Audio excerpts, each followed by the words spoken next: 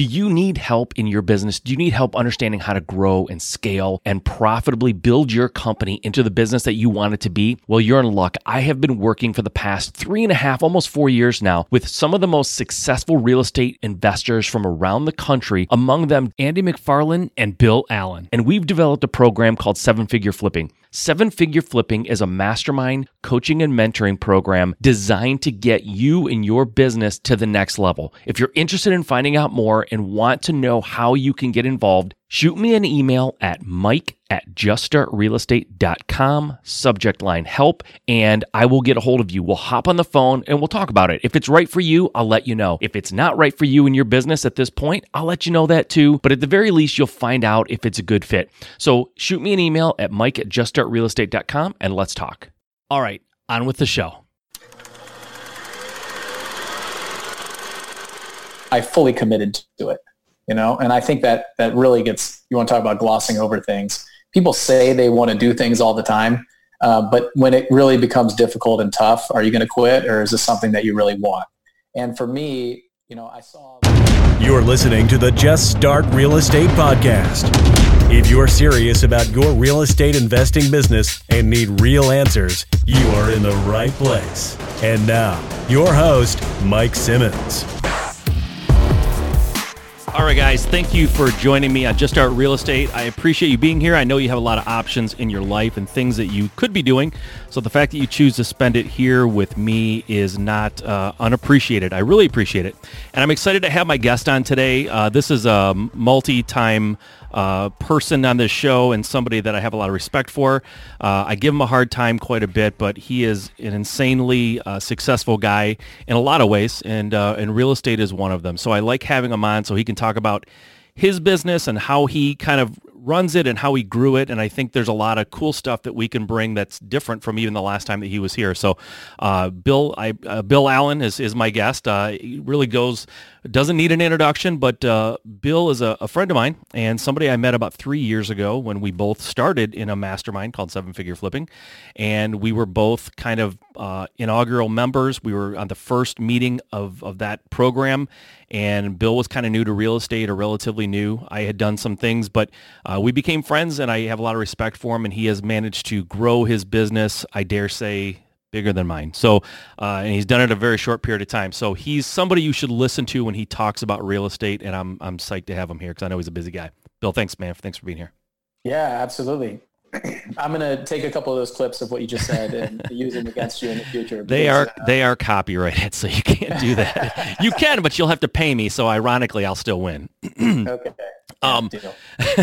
Again, thanks for being here. I know, like, behind the scenes, all the things you have going on, and everyone says, "Oh, you're so busy. Thanks for being here." But literally, like, we got on here and you hadn't eaten lunch. It's well past lunch, and you shared with me you haven't showered in a few days. So you're a busy guy with bad hygiene. No, I'm just kidding. I know you've been just blowing up your business and doing a lot of stuff inside the coaching program and just busy, super busy. So thanks again for being here. You've been on the show before. I think people will remember you, but if they don't, maybe give the Cliff Note version of who you are and how you got started in this business and kind of take me to, a few years back to where we are now.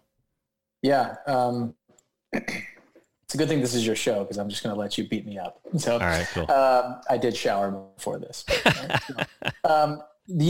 So I had a full-time job. I was a Navy pilot. So I was flying for the Navy. I've been flying for the Navy for about 12 years. Always had a flying job, and got married, we had our first child on the way when I started trying to think about even further down the road, like what's going to happen. I think that was when kind of like the light bulb hit me of, I got to get serious now, right? It's not just about taking care of me or just me and my wife. So I looked into real estate and flipping houses, and I had a couple rental houses at that time, but never done a flip. So I did my first flip when I was stationed in Maryland, and I was doing like one a year. I did one that year, and then I did the one the year after that. And then, along came kind of Justin Williams in that program, and that's where you and I met. And I just threw my hat in the ring, enjoyed 7-Figure Flipping, hoping it would get me a couple more deals out of the year, and it really just kind of took off from there. So just going back, like getting into real estate, it was just, I did a lot of reading and listening to podcasts just like this, things like that to see if it was going to be something that I was interested in. Dipped my toe in the water, tried my first flip. That was successful. Second one was successful. And then it just kind of snowballed from there, getting around the right people. So that first year of being in the group, did 67 deals. We flipped 12 houses and wholesaled the rest. So it was somewhere around $700,000 in profit before my overhead and expenses. And it was just more money than I had ever seen before. So, yeah. and more money than I even, before I got kind of associated with people that made that much. I never knew anybody that was doing that in a year. And just kind of, we went on this over the last 4 years, just kind of doubling every year. So it's going to be hard to do this year, but I think we'll see a 40 or 50% growth this year over last year and in the kind of numbers that we're doing. So it's really exciting. Yeah, it's pretty amazing too. And you sort of glossed over a little bit that the first year you built your business, you were working, right? Full time. So, yeah. Problem number one or argument or objection number one to real estate investing is I have a full-time job. I don't have time for it, right? So we know that that's not necessarily something that can hold you back. It's not easy. I mean, obviously, I'm sure you would admit that it was not always easy to do, but it's doable. And you didn't just start a business and like flip a house or two houses. Like you grew from essentially nothing to about $1 million business. So it can definitely be done with a job. And I think it's just prioritizing, right? Like I'm sure you didn't binge watch like Netflix TV series all weekend. Like that wasn't how you spent your time. But I think if I'm listening to this and I don't know you, which I do, but if I didn't know you, I would say, okay, Mr. Full-time Job, built your business up, doubled every year. How did you do that? What was your thought process going into that whole thing? And what are the steps you took? What did you literally do to get off the starting block and get some momentum? What was the first thing you did? Well, I think so even just going to like the internal idea of this, right? Like, what did I do? Well, I fully committed to it, and I think that really gets, you want to talk about glossing over things. People say they want to do things all the time. But when it really becomes difficult and tough, are you going to quit, or is this something that you really want? And for me, I saw my kids getting older, they're going to start growing up, and I wanted to be around. So I knew that was like, this is my goal. I remember you talked about it not being easy. I looked at my wife and I said, I just want to be upfront with you. This is what I want to do. I want to join this group. I want to put 2 hours or 3 hours before work and 2 or 3 hours after work. And on the weekends, I want to be doing this. This is what I want to do. And I think all of this hard work is going to pay off. So I think step one was really like figuring out that kind of why and then committing to it. Because having a full-time job, it could be a positive or a negative depending on how you spin it. And I always try to spin it in the positive. So I had income from the full-time job that allowed me to grow my business. Right. Other people say, I have a full-time job, I don't have time. Well, I figure it out. Like I hired somebody. So my first step was, and to be perfectly honest, my first step was trying to figure out, I thought I knew everything. I thought I had read enough books, but when it came down to it, I got to this point where I knew what I needed to do. I just didn't really know how to do it. Like, I would do some things and I didn't know that I was making the right progress, and I didn't have anybody to bounce it off. So you and I joke a lot of times that you have a business partner now to bounce things off of, and you guys can talk about things. And I didn't have that. It's like every decision that I'm going to have to make is about me. Yeah. And I didn't want to go get a business partner, but ultimately I had to decide what I wanted to do. And I'll tell you, my business looks a lot different than what I thought it was going to look like that first year. So I set out that first year to flip 12 houses. That's all I wanted to do. That's it. And we did that and a lot more. So I think my step was understanding where I wanted to be and then trying to figure out how to get there. And that kind of how to get there was getting around the people who were already doing it, to be perfectly honest. I mean, I say all the time, I don't think I had an original thought in this business, period. Like, I really don't. I just take the things that are working for other people and I make this Frankenstein business that I have. So, I mean, my first step was figuring out what I wanted. Do I truly want this? And am I willing to fight for it? And then, what does it look like coming out the back end? What does it look like down the road? Yeah. And then kind of baby steps on how you get there. I mean, it sounds like it happened all overnight, but it didn't. Yeah. It was step by step. Yeah. You said that your goal was to flip.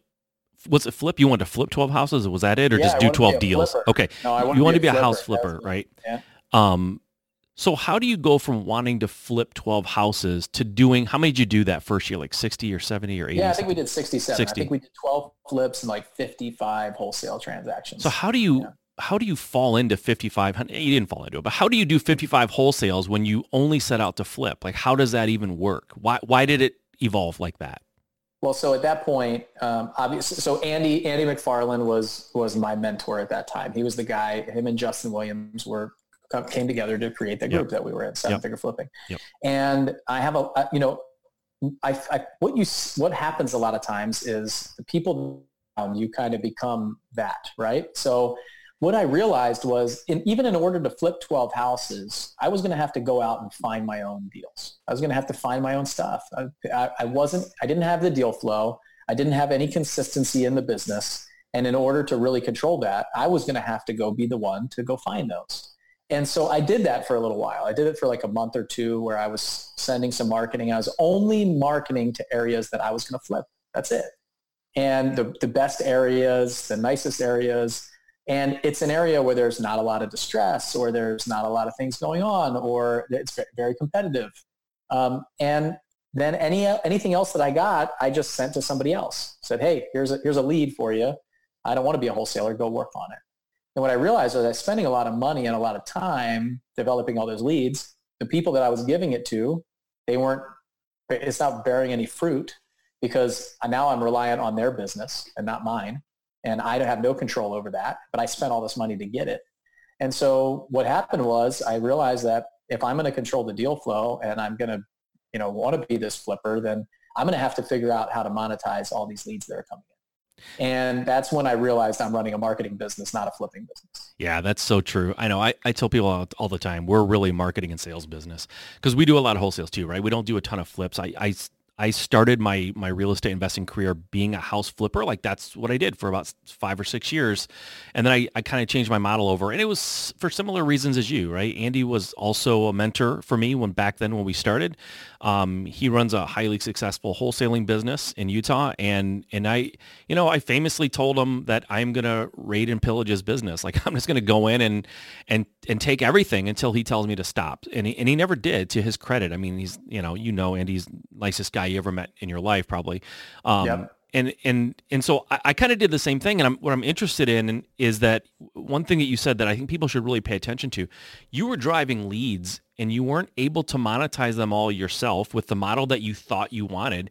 So you adjusted a little bit and said, if I'm going to get these leads and I am not going to flip them all or can't flip them all or they're not all flippable for me, how do I take those and monetize them? I think people sometimes get in their mind that I'm going to be a house flipper and I don't need to learn anything else. And I think in this day, and maybe in any day, but in this day for sure, where marketing is sometimes tougher sledding a little bit than it was a couple of years ago, you have to look at what's coming in and make everything out of it. And I talk to people about this all the time. I get frustrated that people work their butts off to get leads, and then they work their butts off to get contracts. And if they're wholesaling them, they sort of want to push the easy button on the back end and they want to just go, I know this guy's a house flipper. He told me he'll buy anything I have. And so I just sell them all to him. It's like, you're losing money. I guarantee it. I don't care how much he's paying you. You're losing money. That's not the way it works. So having that mindset of, okay, we know generating leads is really this business, right? If you're not generating leads, there's no oxygen pumping through your body. You're dying.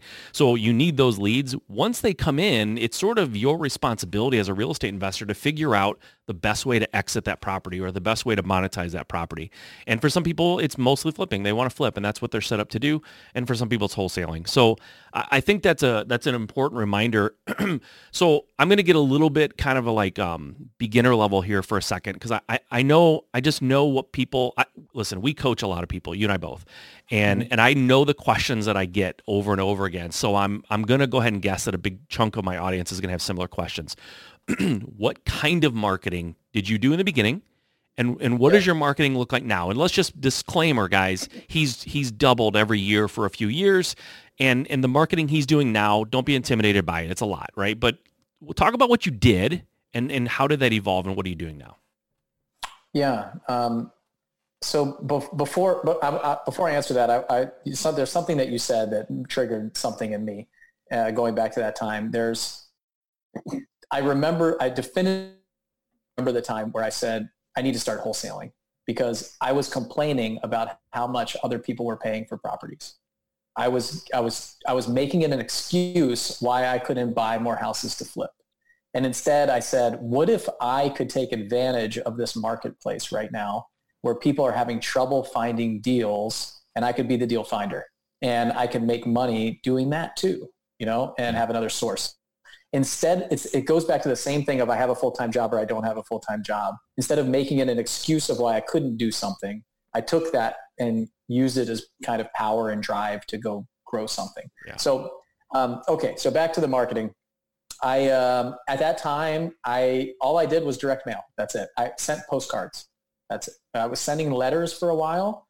And after coming to the group, I realized I could get my costs way down.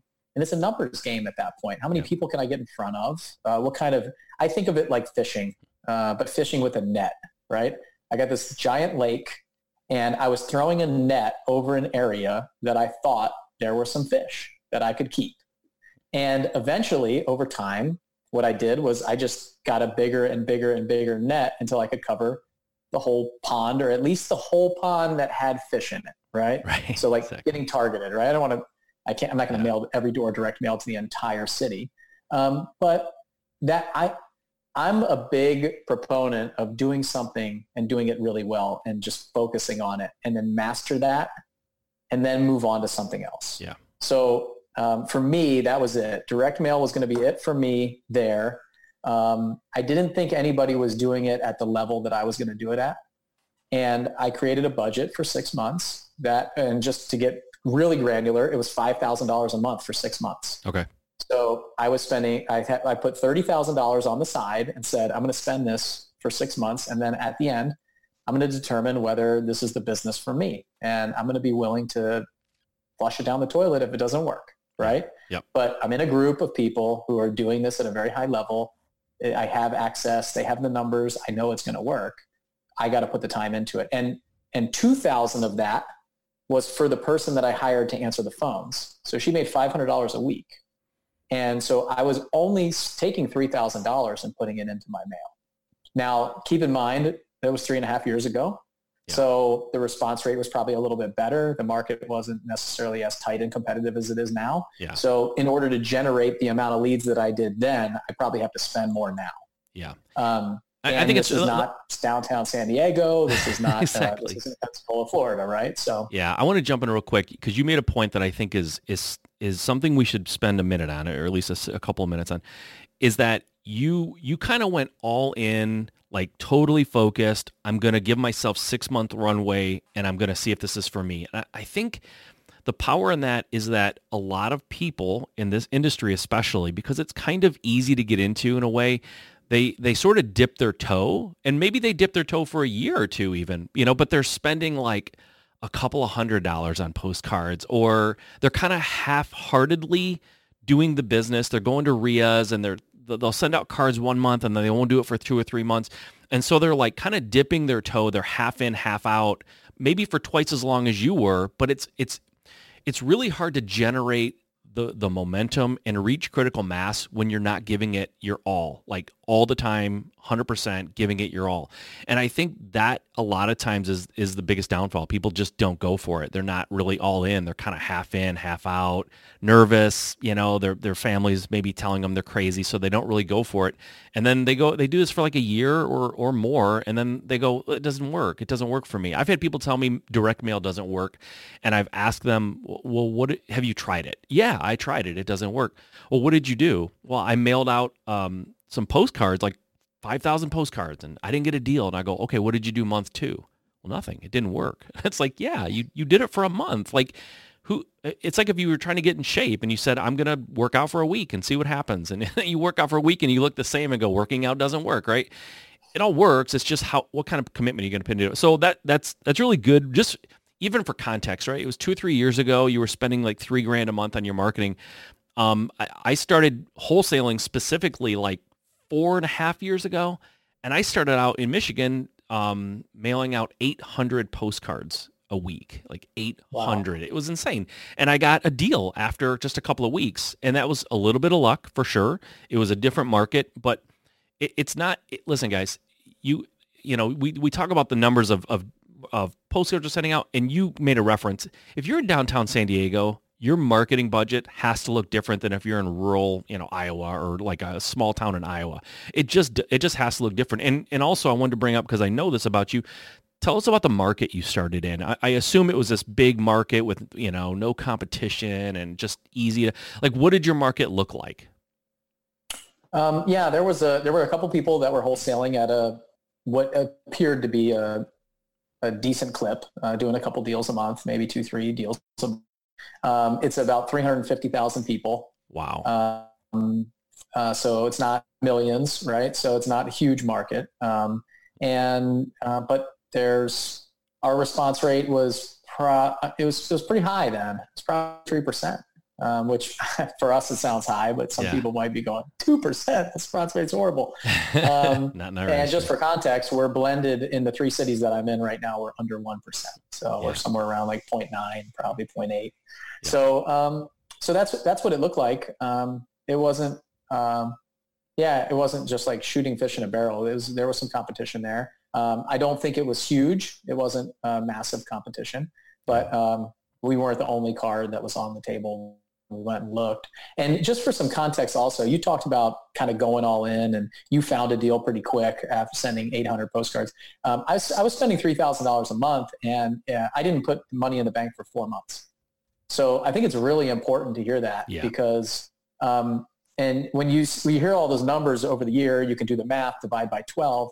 But that was really for like 6 or 7 months.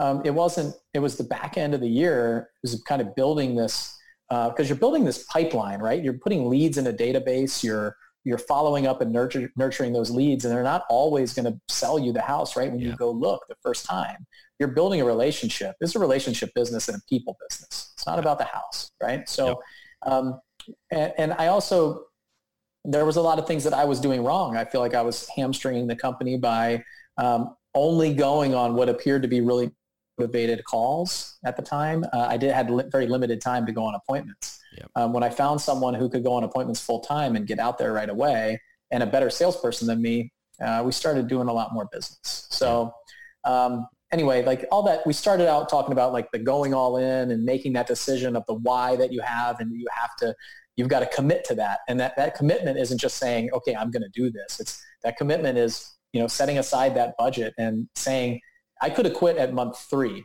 What if I quit at month 3? Like, we didn't put any money in the bank. I was paying somebody $500 a week to work for me, $2,000 a month for 3 months, going, I hope I can keep doing this, Yeah. And most people would quit. They would be, but they don't have the desire. They don't have the commitment. And I knew that it worked. Like, we were making steps, but a lot of times you talked about working out and going to the gym. You don't see progress all the time. Like, sometimes I have to look back and just say, wow, I can't believe how far we've come, because now I just want to do more. I'm driven, all these things. So I don't know, for us, we really have to think about the steps that we're taking and the toning that's happening in the business, right? We're going to the gym, we're seeing progress. It's just not that obvious right away. So some people get lucky and do a deal right away and make a ton of money and they're off to the races.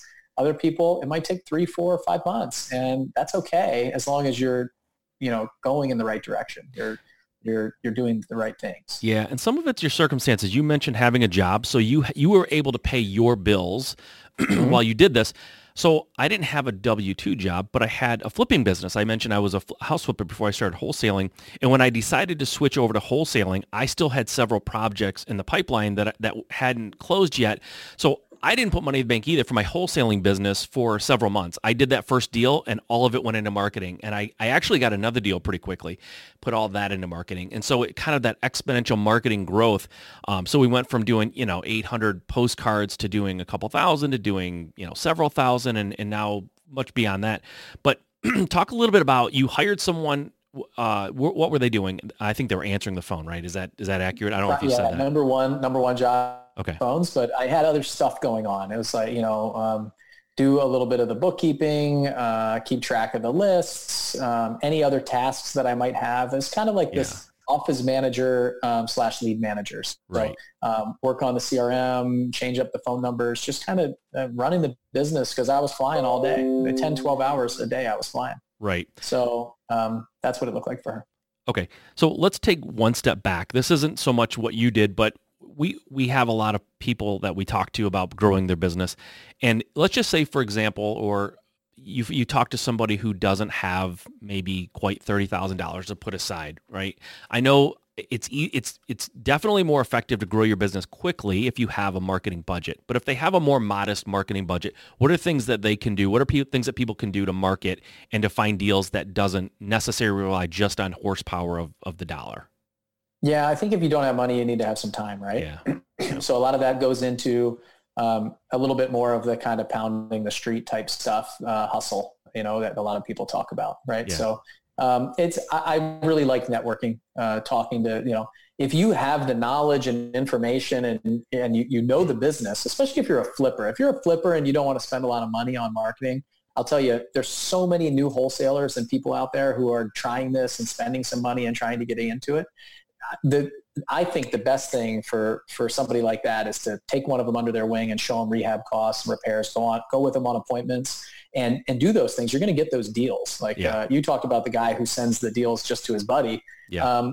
Find some of those people and take some time and go. They'll probably buy you lunch or coffee and take them out. Yeah. And now if you're the one just getting started and you want to start doing some deals, it's about trying to, find those. I really would focus in distress. So I'd focus in the distressed areas. So if you can get a smaller list, like a tax delinquent that's a couple years delinquent, or maybe some pre-foreclosure lists that you can call them up and try to get them out early, like talk to them and get them to respond, because a lot of those people, they want help and they're willing to respond. They just don't know what to do. Yeah. And a realtor can't help them because it's going to auction in a week or two. Right. So drive around, look, I used to drive around all the time. On my way home from work, I just take a different route, write down some addresses, especially on trash day. You can go on trash day where there's no trash cans out. You might have vacant houses and stuff like that. Yep. Look for houses that are just kind of beat up and nasty, and then send them a letter. Now it's really easy to skip trace people and find some phone numbers and give them a call. Yep. You can send text messages and stuff like that. So I don't think you need to spend a lot of money. It's just going to take some time and effort and energy, and don't get discouraged if it's not producing for you. But like, really, what action are you taking? So like sending a card, you don't actually know that you've gotten in front of that person or done anything. Yeah. Even if I sent 10,000 cards, I don't know how many are actually viewed. Right. But calling somebody and talking to them on the phone, walking around the neighborhood and asking the neighbors what's going on with that house.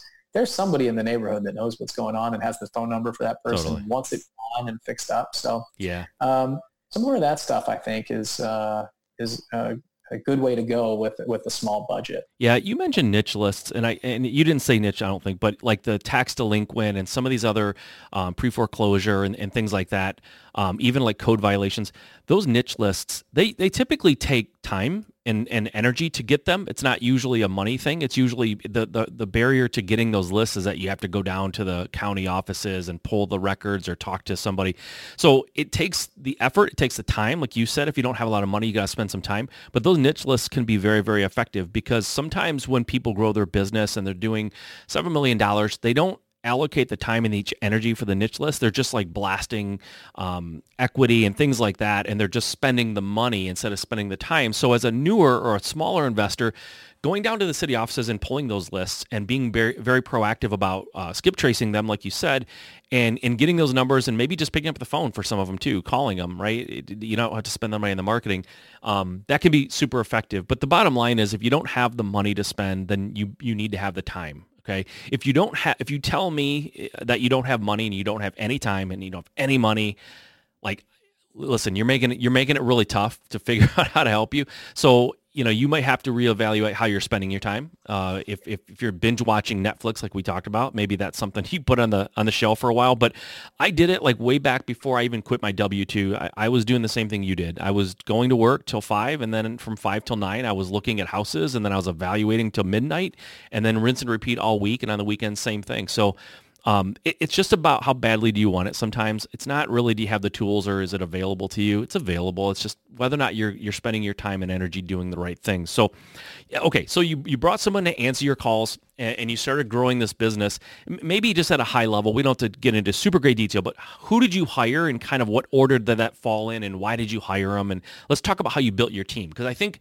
one of the aha moments for me over the last several years was I got to a point here locally in Michigan where I do my investing, where I was doing everything I could do. And I felt like, I don't know how I get to a really, to the next level or really far from where I was because I was doing everything and I just couldn't do anymore. And I always had that mentality back when I started, I'm not big enough to hire people. I don't have the money to hire people. And it was sort of like the catch-22. I can't hire because I'm not big enough, but I'll never be big enough if I don't hire. So how did that go for you, and what was your thought process behind hiring the people you hired?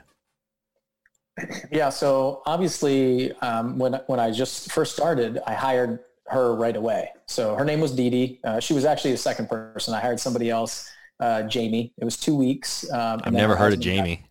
Her husband got relocated to Virginia, and that was it. So I got her all trained up, got her answering calls, went on some appointments. Sure enough, she calls me and says, hey, I got to leave. And I was like devastated. And so then in comes Dee Dee, and they trained together a little bit. And the three of us got together, and Dee Dee took over, and she's phenomenal, right? So that was that lead intake person. But I wasn't ready. I wasn't ready for this person. I knew that I had to budget it in because of my schedule and my limitations. If I was trying to answer phone calls all the time while I was flying, here's what happens. We try to make excuses all the time. We're the human beings. That's all we do. And so my excuse was, I just can't send that much mail because the phone's going to be ringing like crazy and I'm not going to be able to answer. I'll be wasting my money. All this stuff's going to go to voicemail. I'm not even going to be able to follow up leads in the time that I have available after work. And then can I really call someone at 8 o'clock at 9 o'clock at night? Or on Sunday, what does that look like? So I need to have somebody that's going to help me with that and answer the phone, call people back and follow up because I know I can't. So what I know now is that I want to keep my strengths and stay in those areas where I'm strong and kind of hire out my weaknesses. I also hate to answer the phone. I don't like to talk on the phone ever. People call me. I don't want to answer it. I mean, you call me. I don't answer. I know. So it's true. He's making, no, totally joking a little bit, but not totally. So I knew that what was going to happen is if I hire somebody who their job description is to answer the phones and that's how they make their money, then they're going to do well at it and they're going to pick up. We call it the money phone. We always called it the money phone. So Dee Dee said, I got to answer the money phone. It's ringing, whatever she's doing. Yeah. So that was the first person, was that lead manager for me. I knew needed that in my business. It might look different for you. Like somebody else they might love to talk on the phone, but not like to go on the appointments, so and true. Have time to answer the phones and not want to do that, or not be good at business to business sales, or not be good at the, estimating rehab costs or doing the repairs or, all of those things. So for me, I wanted to make sure that I hired out my weakness up front and before I needed it. Like if you wait too long, like you said, you're never going to grow. Like if you just wait and it takes you 2 years, then you're never going to get to that next step. So that was the first person, was that lead manager. And then what I realized was I'm not able to get out on these appointments as fast as possible. And in fact, when I hired Dee Dee, she was trying to wholesale herself. So I thought that she would want to go on the appointments when we were ready. When we got to that point, I said, look, hey, and when people called in, if I wasn't available, Dee Dee would go. She'd go on the appointment. So I thought she was going to kind of fleet up, what we call it in the military, like fleeting up from XO to CO. So she was going to fleet up to acquisitions. And then when the time came, I said, hey, Dee Dee, are you ready to do that? Should I hire somebody to answer the phones? And she said, actually, I really like being at home. I really like talking to these people. I'm not sure that I want to go drive around and go in houses and all this stuff. I like what I'm doing. I really like it. And I said, okay, it was a surprise to me. So then I hired a salesperson. So now I was focused on finding someone who was going to be able to go on that appointment all the time and be better than me in the home. Right. So I thought I was okay, but I definitely couldn't get out there. And what I found was we were screening these calls so much. I said, Dee Dee, only send me on the highly motivated people. Yeah. And that's really when the business took off, because we kind of opened the floodgates for leads, and we can go see the people that sounded tough on the phone, but really were ready to sell their house. Yeah. So that salesperson came in, and then what kind of happened was, and what I realized is, I can turn up the dial as loud as I want when other people are going to do this stuff, and it's their full-time job. Yeah, right? exactly. So I don't have to worry about how many cards we're sending or how many appointments I'm sending somebody on when I'm not the one doing it. Right. So then what happened was the phones were ringing more, the appointments were coming in, we're getting way more contracts. And so I was doing all the work with the sellers and the buyers. I was, selling the contracts on the disposition side. And I was also working with the title company like crazy. We had so many contracts that I had to answer all this admin emails with title company. Yeah. By the way, that's a position that we call them transaction coordinators, but the people who work with a title company, that was a position that when I started wholesaling, I refused to believe was an actual position. I just couldn't imagine what that person might do. You have a title company that does all the title work. What in the world would that person do? Until I was doing it. And then I went, oh crap, this is actually a job, right? So you may not think that that's something, but once you scale up a little bit, the issues, and it's a lot like herding cats, trying to get sellers and buyers to the closing table and get all their documents. So transaction coordinators, people who work with a title company, that was one of the first people I hired because I hated it. And you mentioned, who you hired first was basically born from what did you like doing and what were you capable of doing the least because of your schedule and you just don't like talking on the phone. I tell people the same thing. If you're a fantastic salesperson, like that is like your thing, then maybe that's not the first person you hire. Or if you love talking on the phone, that made it the first person. I know for me, it's details, it's paperwork, it's that kind of stuff. And I had to get that out of my life or I was going to really go crazy. So it may not be the same order that Bill did or I did it, but you need to look at where the bottleneck is in your company and look at what's not being done well because you're doing it and you're not good at it. And that would be the first person that I would think I would want to bring in. So go ahead. I jumped in. Yeah. And remember where I was when I said I have to have this person. It was our second 7-figure flipping mastermind meeting in Utah at Andy's place. And I'm sitting there in the meeting and Andy and Justin are sitting down, not with their computers closed, phones off, all that stuff, just right. I saw it at the first meeting too, but I definitely wasn't there yet. And the second meeting, we're starting to get contracts. I got the salesperson that's producing for me. And next thing I know, I've got all these emails I got to answer. The title company's calling me. They're texting me like, the buyer's not here. What's going on? The seller's here waiting for their money. I'm just trying to coordinate this from Utah. I just said, okay, this is crazy. We have too many deals going. I've got to free up that time. And Andy told me something in the beginning, and maybe he gave the same kind of analogy for you, but we got these cups, right? You got this cup, and when your cup fills up and it starts overflowing, you got to bring over another cup and let that cup fill up. So when I hired Dee Dee, my cup was overflowing and her cup started filling up. When her cup was overflowing, that's when we hired the salesperson. And then what happens is you drain some of your cup into them. You have more capacity, right? You have more ability to do some more stuff. And so I knew that hiring that transaction coordinator, that's a $12 an hour job. At least it was then. Yeah. We're probably pretty close now still. It's a more administrative job. Yep.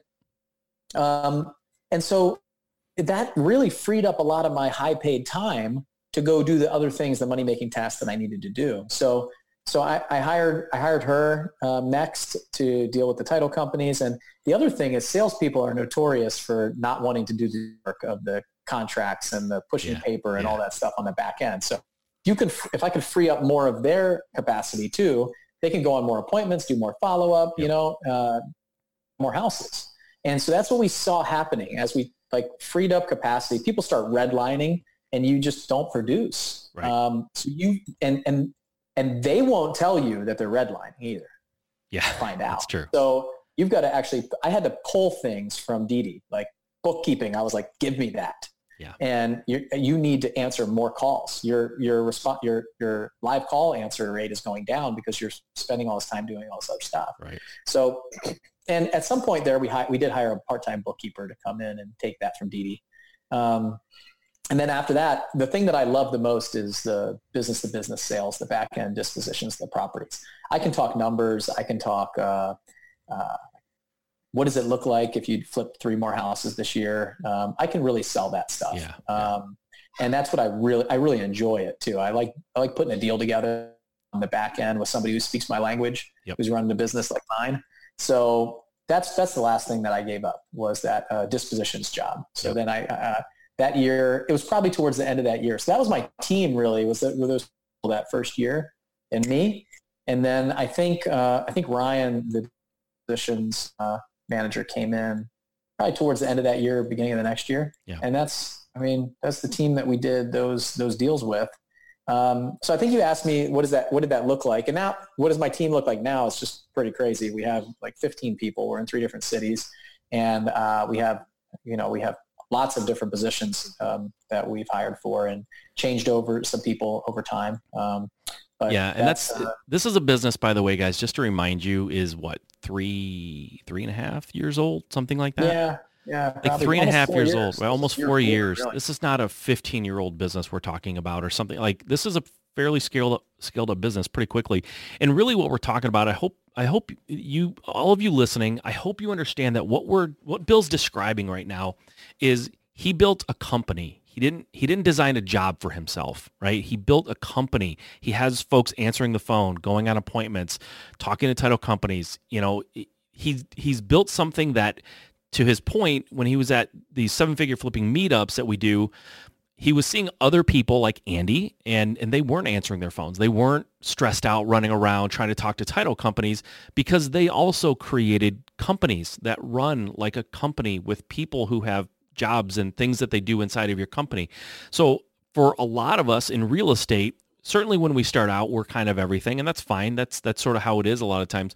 But bringing people into your company, it may sound scary, but that is literally how you free yourself from having to do everything. There's so much that goes on in my company that I don't know about because I hired people who are better than me to do it. And frankly, I don't want to necessarily know about it because I don't add a ton of value to certain areas of my company. Like you, and it's interesting that I don't know if I ever heard that part of it or knew that about your business, that the dispositions is your favorite part. It's my favorite part too, and I guarantee that we do it differently. Your technique and the way that you disposition properties or the way that you get the most money for them is different than me, but it's the last thing that I hire too, because it's what I like the most as well. I love that back end process where you're trying to take this contract that you got and find how you can monetize that, or who you can sell it to, or how do you sell it, or are you going to flip it? Are you going to wholesale? What are you going to do? How am I going to maximize the opportunity that I have with this particular contract? So that's pretty cool. One thing I want to say about that is we did talk about what you like to do and what you don't like to do, but I think you really, really careful about just doing things because you like them. Because if I really like to do admin and push paper that didn't move the needle for my business and be where I needed to be as a business owner, and I spent all that time in the transaction coordination role where I could hire it out for $12 an hour, that's a big difference than what I'm saying of really liking being in dispositions. Because sure, I would much rather run my company from a high level and not be in that role if I was bad at it, but I was good at it. And the difference was I liked it. I was good at it. I had the capacity for it. And when you're doing 100 deals a year and you can make an extra $2,000 a deal, that's a big money-making task, right? That's a big difference for what's going in your pocket. Yep. So the other thing that I'll recommend people is to really break down their hour. So sit down and say, how many hours did I work last year? How much money did I make? What's my dollar per hour? Right. And I would really try hard not to go under that. So if you're a $50, I was $53 an hour when Andy had me do that 4 years ago. Yeah. And that was with my flipping, with my rentals, with my Navy income, with everything, $53 an hour. So I stopped cutting my grass that year. I spent time with my family. I stopped doing the running to put a lockbox on a house, and I'd pay someone 2 hours at $12 an hour to drive 2 hours to do it for me. Right. And I'm going to spend my time really smart on doing things because I want to get $53 to 100 to 200 to 500. Yep. So now if I was doing dispositions and I was making an extra $200,000 on top of everything else that we were making for the company, that's a pretty high dollar per hour task. So anyway, I just want to throw that in because I know we talk a lot about what you like to do and what you don't like to do. But I think it's really important you have to be fulfilled though too. So you don't want to be doing things that you hate to do. Right. As in, like you said, You're just creating another job, and you just happen to create a job that you hate. Yeah, exactly. And you know what? It's a good point. Yeah, I think that well, let's put it this way. I think the other side of like, doing what you like, and then if you don't like it, hired out, to your point, even if you like it, if it's not adding enough value, it's not really moving the needle, you may like it. And sometimes people hide in what they like. They like certain parts of their business and they sort of hide there, and they're super busy and they feel like they're being productive. But as a business owner, it's your responsibility to run the business and to move the needle, right? So even a dispositions guy or lady who's making an extra $2,000 on 100 deals, that is very, very significant. But you got to think, your business has doubled, and you couldn't double it if you were in dispositions. No matter how good you are, you're still costing the company money by not doing the higher level stuff. So, and we're talking about a company now that's kind of scaling up, right? When you're small, we get it. You don't have 15 people. I know that. But that was the point of having Bill go through that. I want him to explain that journey and how he brought people in and why. And that's a good point. If you like doing it, but it's not moving the needle, you have to be fulfilled, but you also have to take a look and sometimes business is a lot about being honest with yourself too, and not just saying, hey, I like going on appointments because I like people. I don't get contracts. No one ever signs with me, but I like talking to people. That's not a business that's going anywhere. So you have to be real honest with yourself about your strengths and weaknesses. And really, it probably took me 8 years in business to be 100% honest with myself about what I was good at and what I wasn't. It was easy to talk about what I was good at because that's always fun to talk about. But sometimes it's harder to talk about things you're not good at. But you need to really take that self-assessment. So let's move forward a little bit now. So now, how do you spend your days now? And I know you're heavily involved in seven-figure flipping. We've talked about that a few times. But where are you spending your time, and what are you focused on, and what are you excited about right now? Other than that? No, it can be that. I know that that's part of it, but like, let's talk about that. Like, what do you, how are you spending your time there, and how is your business is running? You have a COO. You didn't mention that guy, but that's like more recently, you've hired someone to sort of run operations. So you really don't have to be there for a lot of it. So how are you filling your day, and what's that look like? Yeah, so a year and a half ago, I hired a guy named Nate Johnson. He runs the company day to day. So COO, it took me a while to get him up and running, but I knew that I wanted to do more in the coaching business. I wanted to continue to give back. I was doing some coaching with them, and I just saw an opportunity to do more and to help grow that and kind of give back to the people that gave me so much. And so I knew that I would need to pull myself out of my business to do that. It just wouldn't be, I could tell it was already happening. I was coaching, and we weren't growing. We were just kind of flat. We were flat, and I knew that I needed to, in order to, my people were looking at me saying, I want more. And I wasn't there to develop them personally, professionally, things like that, and actually grow the business. So I knew that I needed some help. So that he came in, and I got him up to speed. So now I'm spending more time. At that time, I was on the fulfillment side of the business, of the coaching business. So, planning the events, bringing in consultants, things like that, trying to figure out, just take the temperature of what the members needed at different companies and do those things. And now I spend more time just on the big picture stuff on that business. We talked about that, the fact that I built a business. I didn't build like another job or some other things. That's really what I found in all of this. I thought it was going to be real estate, flipping houses, all this stuff, but I feel like I got a PhD in kind of business. I really enjoy consulting, going in, growing my business and other people's stuff. Yeah. I really think of myself as a consultant, not necessarily a coach, like a board of directors for these guys guys and gals that come into our program and say, what would you do in this situation? Hey, I have this problem, or I have this need, or do you have a document for this? Or what do you have? And it's more of that than it is anything. It's like business partners, right? Yeah. Almost like a franchise owner that's coming to the creator of this product saying, hey, I need some help over here. Yeah. It's like we have partners. So I'm doing more of that, less coaching, but more developing, planning the events, like Flip Hacking Live. I was the MC last year doing some of that stuff and working in that more. I also still fly for the Navy. So I fly 60 days a year for the Navy down in Pensacola. I'm a flight instructor. So that takes, 2 months of my 12 months there spread out over the year. that I really like to do. And obviously just still spend time with my family. Like today's my son's birthday. Right after this, we're going to go pick him up and go bowling, me and my wife. And he turns 5 and we're going to hang out with him tonight, just him instead of all 3 kids. That's so cool. You mentioned Flip Hacking Live. So Flip Hacking Live, let's talk about that just for a second. So Flip Hacking Live is an event that happens in October. Would you say it's a conference? Is that, I don't know what the word you would use. It's a gathering of real estate investors from all around the country. You don't have to be involved in any certain group. You can go, you can get tickets and go, whether you've heard of it or not in the past. And it's a 2.5 day or now it's a 3 day, 3 full days event that is really, it's can be very transformative. We've had people who have gone to that event who didn't know us and really weren't doing real estate actively.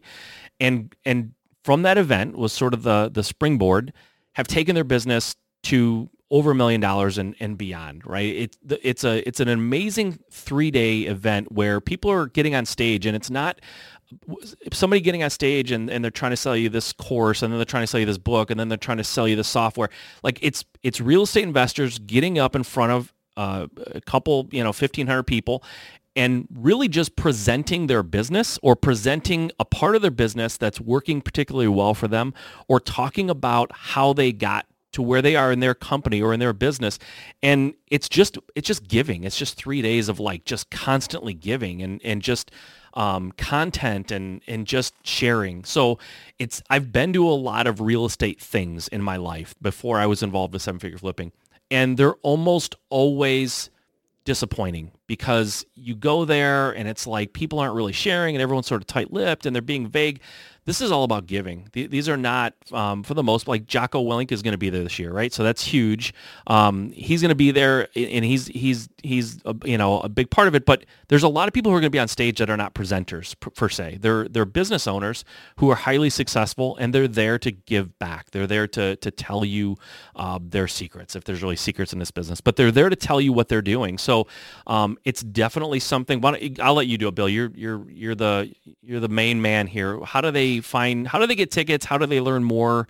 If somebody wants to go to this event and see you and see me and Justin and Andy and all these people we've talked about, how do they go about that? Yeah, I'll say, like, Mike, your presentation last year on the disposition side and how to make more money for each contract, I think probably made people in the audience a couple million more dollars total, like all combined. Some of the things that we put into play, like some of your verbiage and some of the ways that you guys were doing things that to just add an extra couple $1,000 probably move the needle for us. Like we'll do 200 deals this year.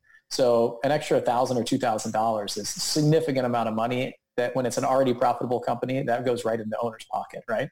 Yep. So, and anybody who gets royalties from having taught you those techniques probably gets a little something, probably, right? Yeah, I'll buy you a burger at this year's. All right. So it's really valuable, and that's just one presentation of the whole thing. Yeah. The goal is not to just kind of scratch the surface, and I think that's what you're getting at when you talk about these conferences. Is it's like making people want more and more and more. The whole goal here is to just give as much as we can and put the right people on stage that are doing this business at a high level, and also bring in some of these big time keynote speakers, which we did last year for the first time. It went really well. So I've worked really hard on getting some people to come speak at this event. So so they can just go to fliphackinglive.com, fliphackinglive.com/2019. But if you Google Fliphacking Live, you'll find it. And I think the actual fliphackinglive.com/2019, but fliphackinglive.com should get you there. And buy a ticket, come out. I mean, it's right on the bay. We have an incredible location this year at Hilton Bayfront, right at the gas lamp overlooking Coronado. See all the helicopters I used to fly. They'll go right by.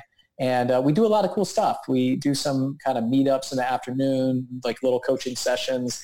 The people that are there, we tack it on to the end of our 7-figure meeting. So all the 7-figure flipping members are there that you can network with and talk to and figure out they're happy to share.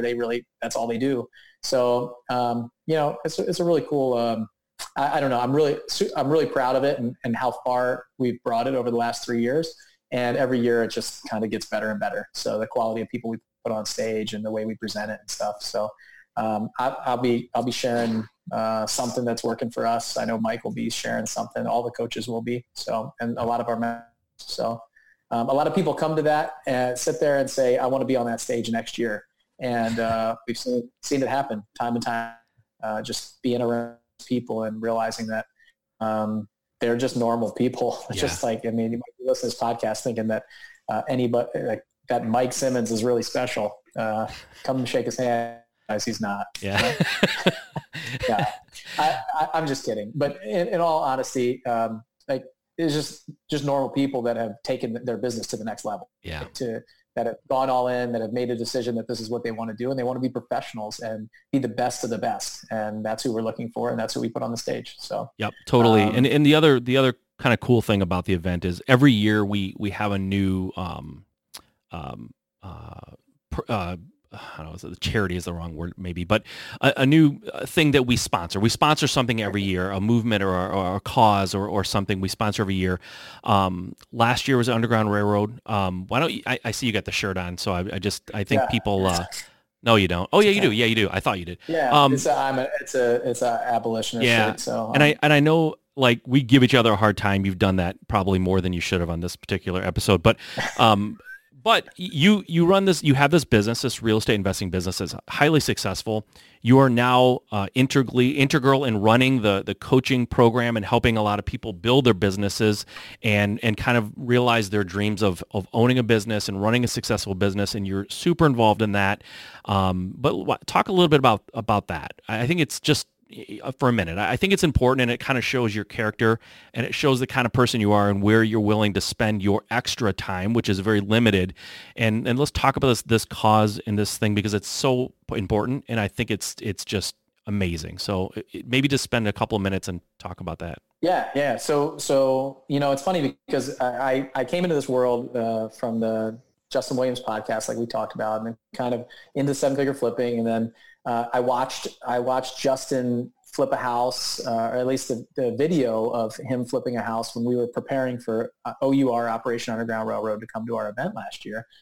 And so I was researching it, and I found that Justin had flipped a house and given away like $35,000 to Tim Ballard and OUR when they were getting going. And when I saw that, I said, wow, like, this guy has renovated and this is after I already knew him. I knew him for like 2 years. I had no idea he did that. And he gave away all of his profits. And so that motivated me to do something even before OUR came. And we're renovating and giving away a house completely. Like, we bought the house, we're raising some money, and we're giving the house away to combat wounded or combat wounded veteran or Gold Star family, very dear to my heart, down in Pensacola. So that's one thing that I saw this happen, and I said, if he can do it, I can do it, and I can do it bigger. And why can't we? And so now I want to create this movement of people giving away houses. And then OUR, came, even go back even further. Justin, we had a baby. He's 2.5 years old now, but he had a heart condition, surgery. And the first year of Flip Hacking Live, Justin, I was a member. I was a paying member. He invited me to speak at the event. And they chose the Heart Foundation as the charity for the first event. And we raised $17,000 as a group. There was probably like 200 people there, 150 maybe, something like that. Yep. And we raised $17,000, and then Justin and Andy and House Flipping HQ, they matched it. So $34,000 in James Allen's name to the Children's Heart Foundation. It's the most touching thing that ever happened to me. Yeah. It was incredible. Awesome. James was born like 2 weeks after the event, and he had surgery shortly after that. So I saw that, and then I saw what we did the next year and then the next year. And so OUR came, and this is an organization who fights human trafficking, right. Predominantly children. Okay. So child trafficking for sex slavery, for organ harvesting, or for labor. Predominantly it's sex trafficking, but we definitely see organ harvesting and a lot of labor, depending on what country it is. They're doing operations outside the U.S. and here inside the U.S. So the majority of what they talk about is outside the U.S. In just over 20 countries now. But it's an awareness organization, or kicking and awareness organization. So that's what really related to it. I flew helicopters in combat and over in the Middle East. And a lot of these guys, these SEALs that are on the jump team now, ex-SEALs, retired SEALs, ex-CIA guys, they were shooting and jumping out of the back of my helicopter. So these are the kind of people that I'm used to being around and talking to and things like that. And so I could really relate to what they were doing, and I wanted to become a part of it. And seeing that at Flip Hacking Live and getting to know them a little bit more in that organization, it was really just amazing to me to see the difference that they were making and what they were doing. And we ended up raising $150,000 for them at the event, but we gave at the event just like everybody else. But my COO, Nate, he's a police officer as his background, and he wants to kick doors down. He came up to me at that event and said, "Hey, I'm going to go kick some doors." I said, "Man, I need you to run the company."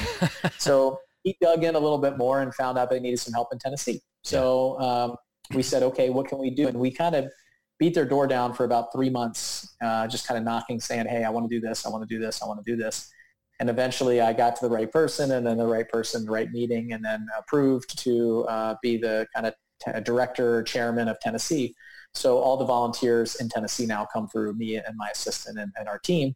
And the staff, my company, we just had an event here in Franklin, Tennessee, where Tim Ballard came. We showed the documentary, brought some people in. Craig Morgan played a song there, country music singer.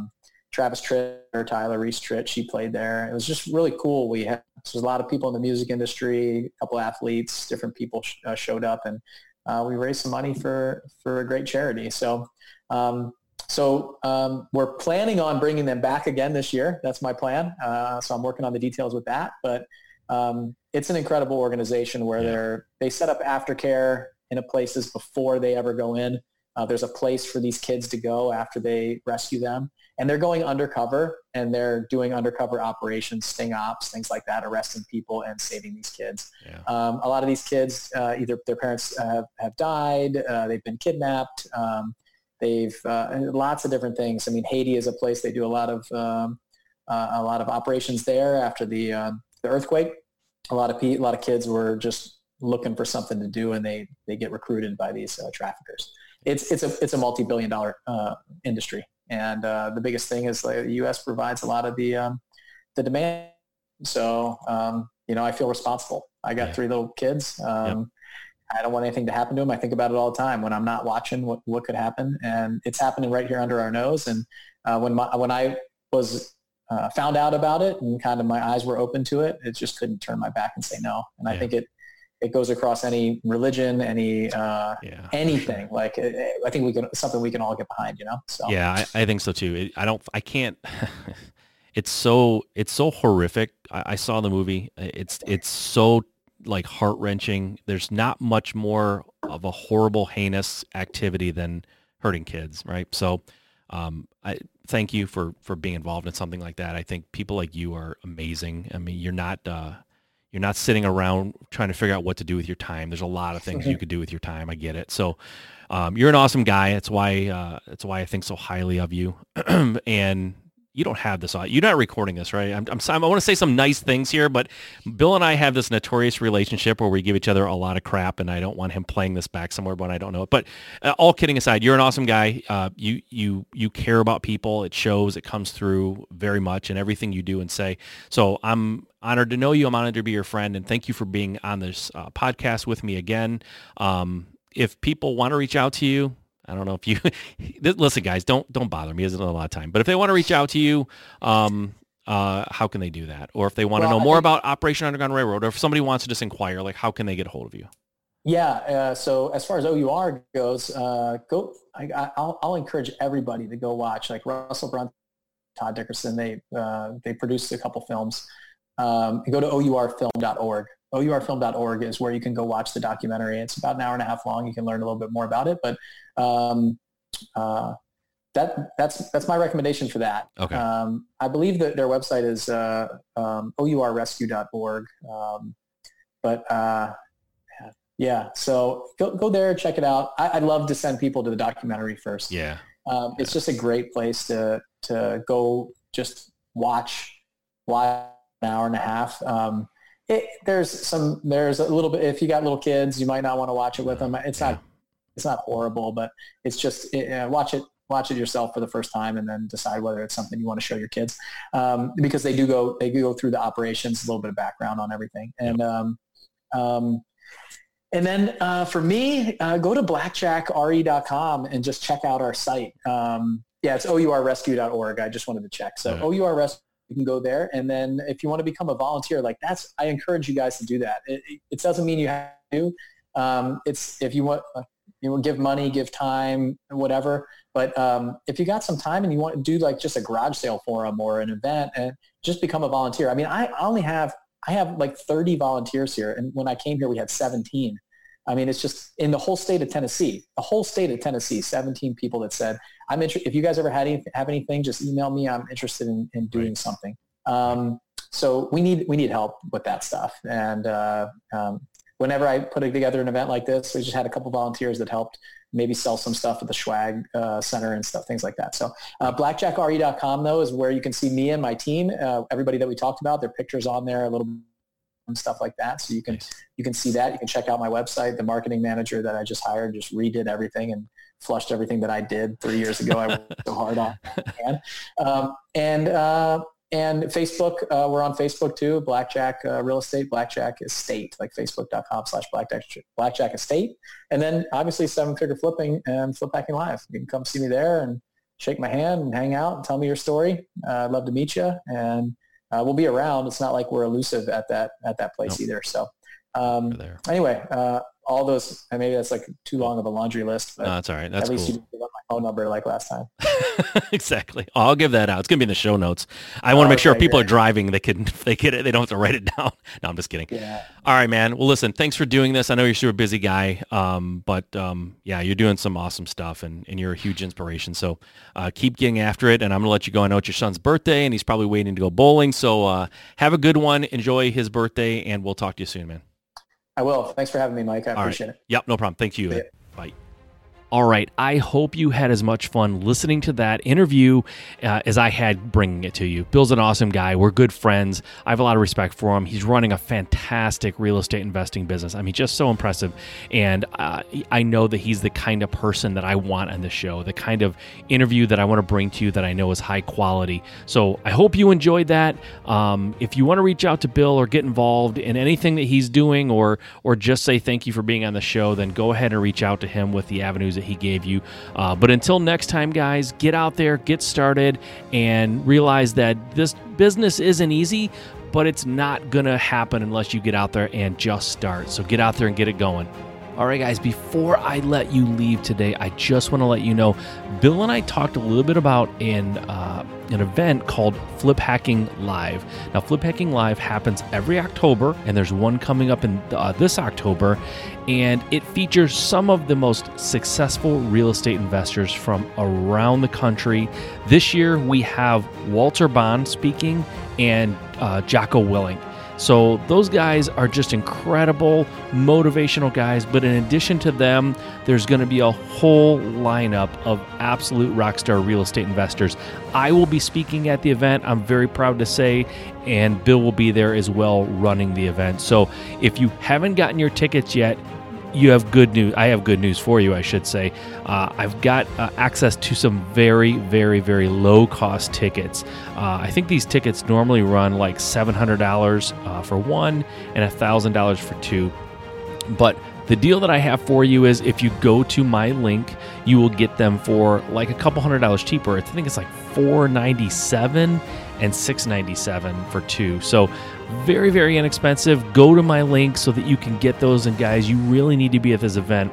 If you go to juststartrealestate.com/Flip Hacking Live, that's juststartrealestate.com, my website, /Flip Hacking Live.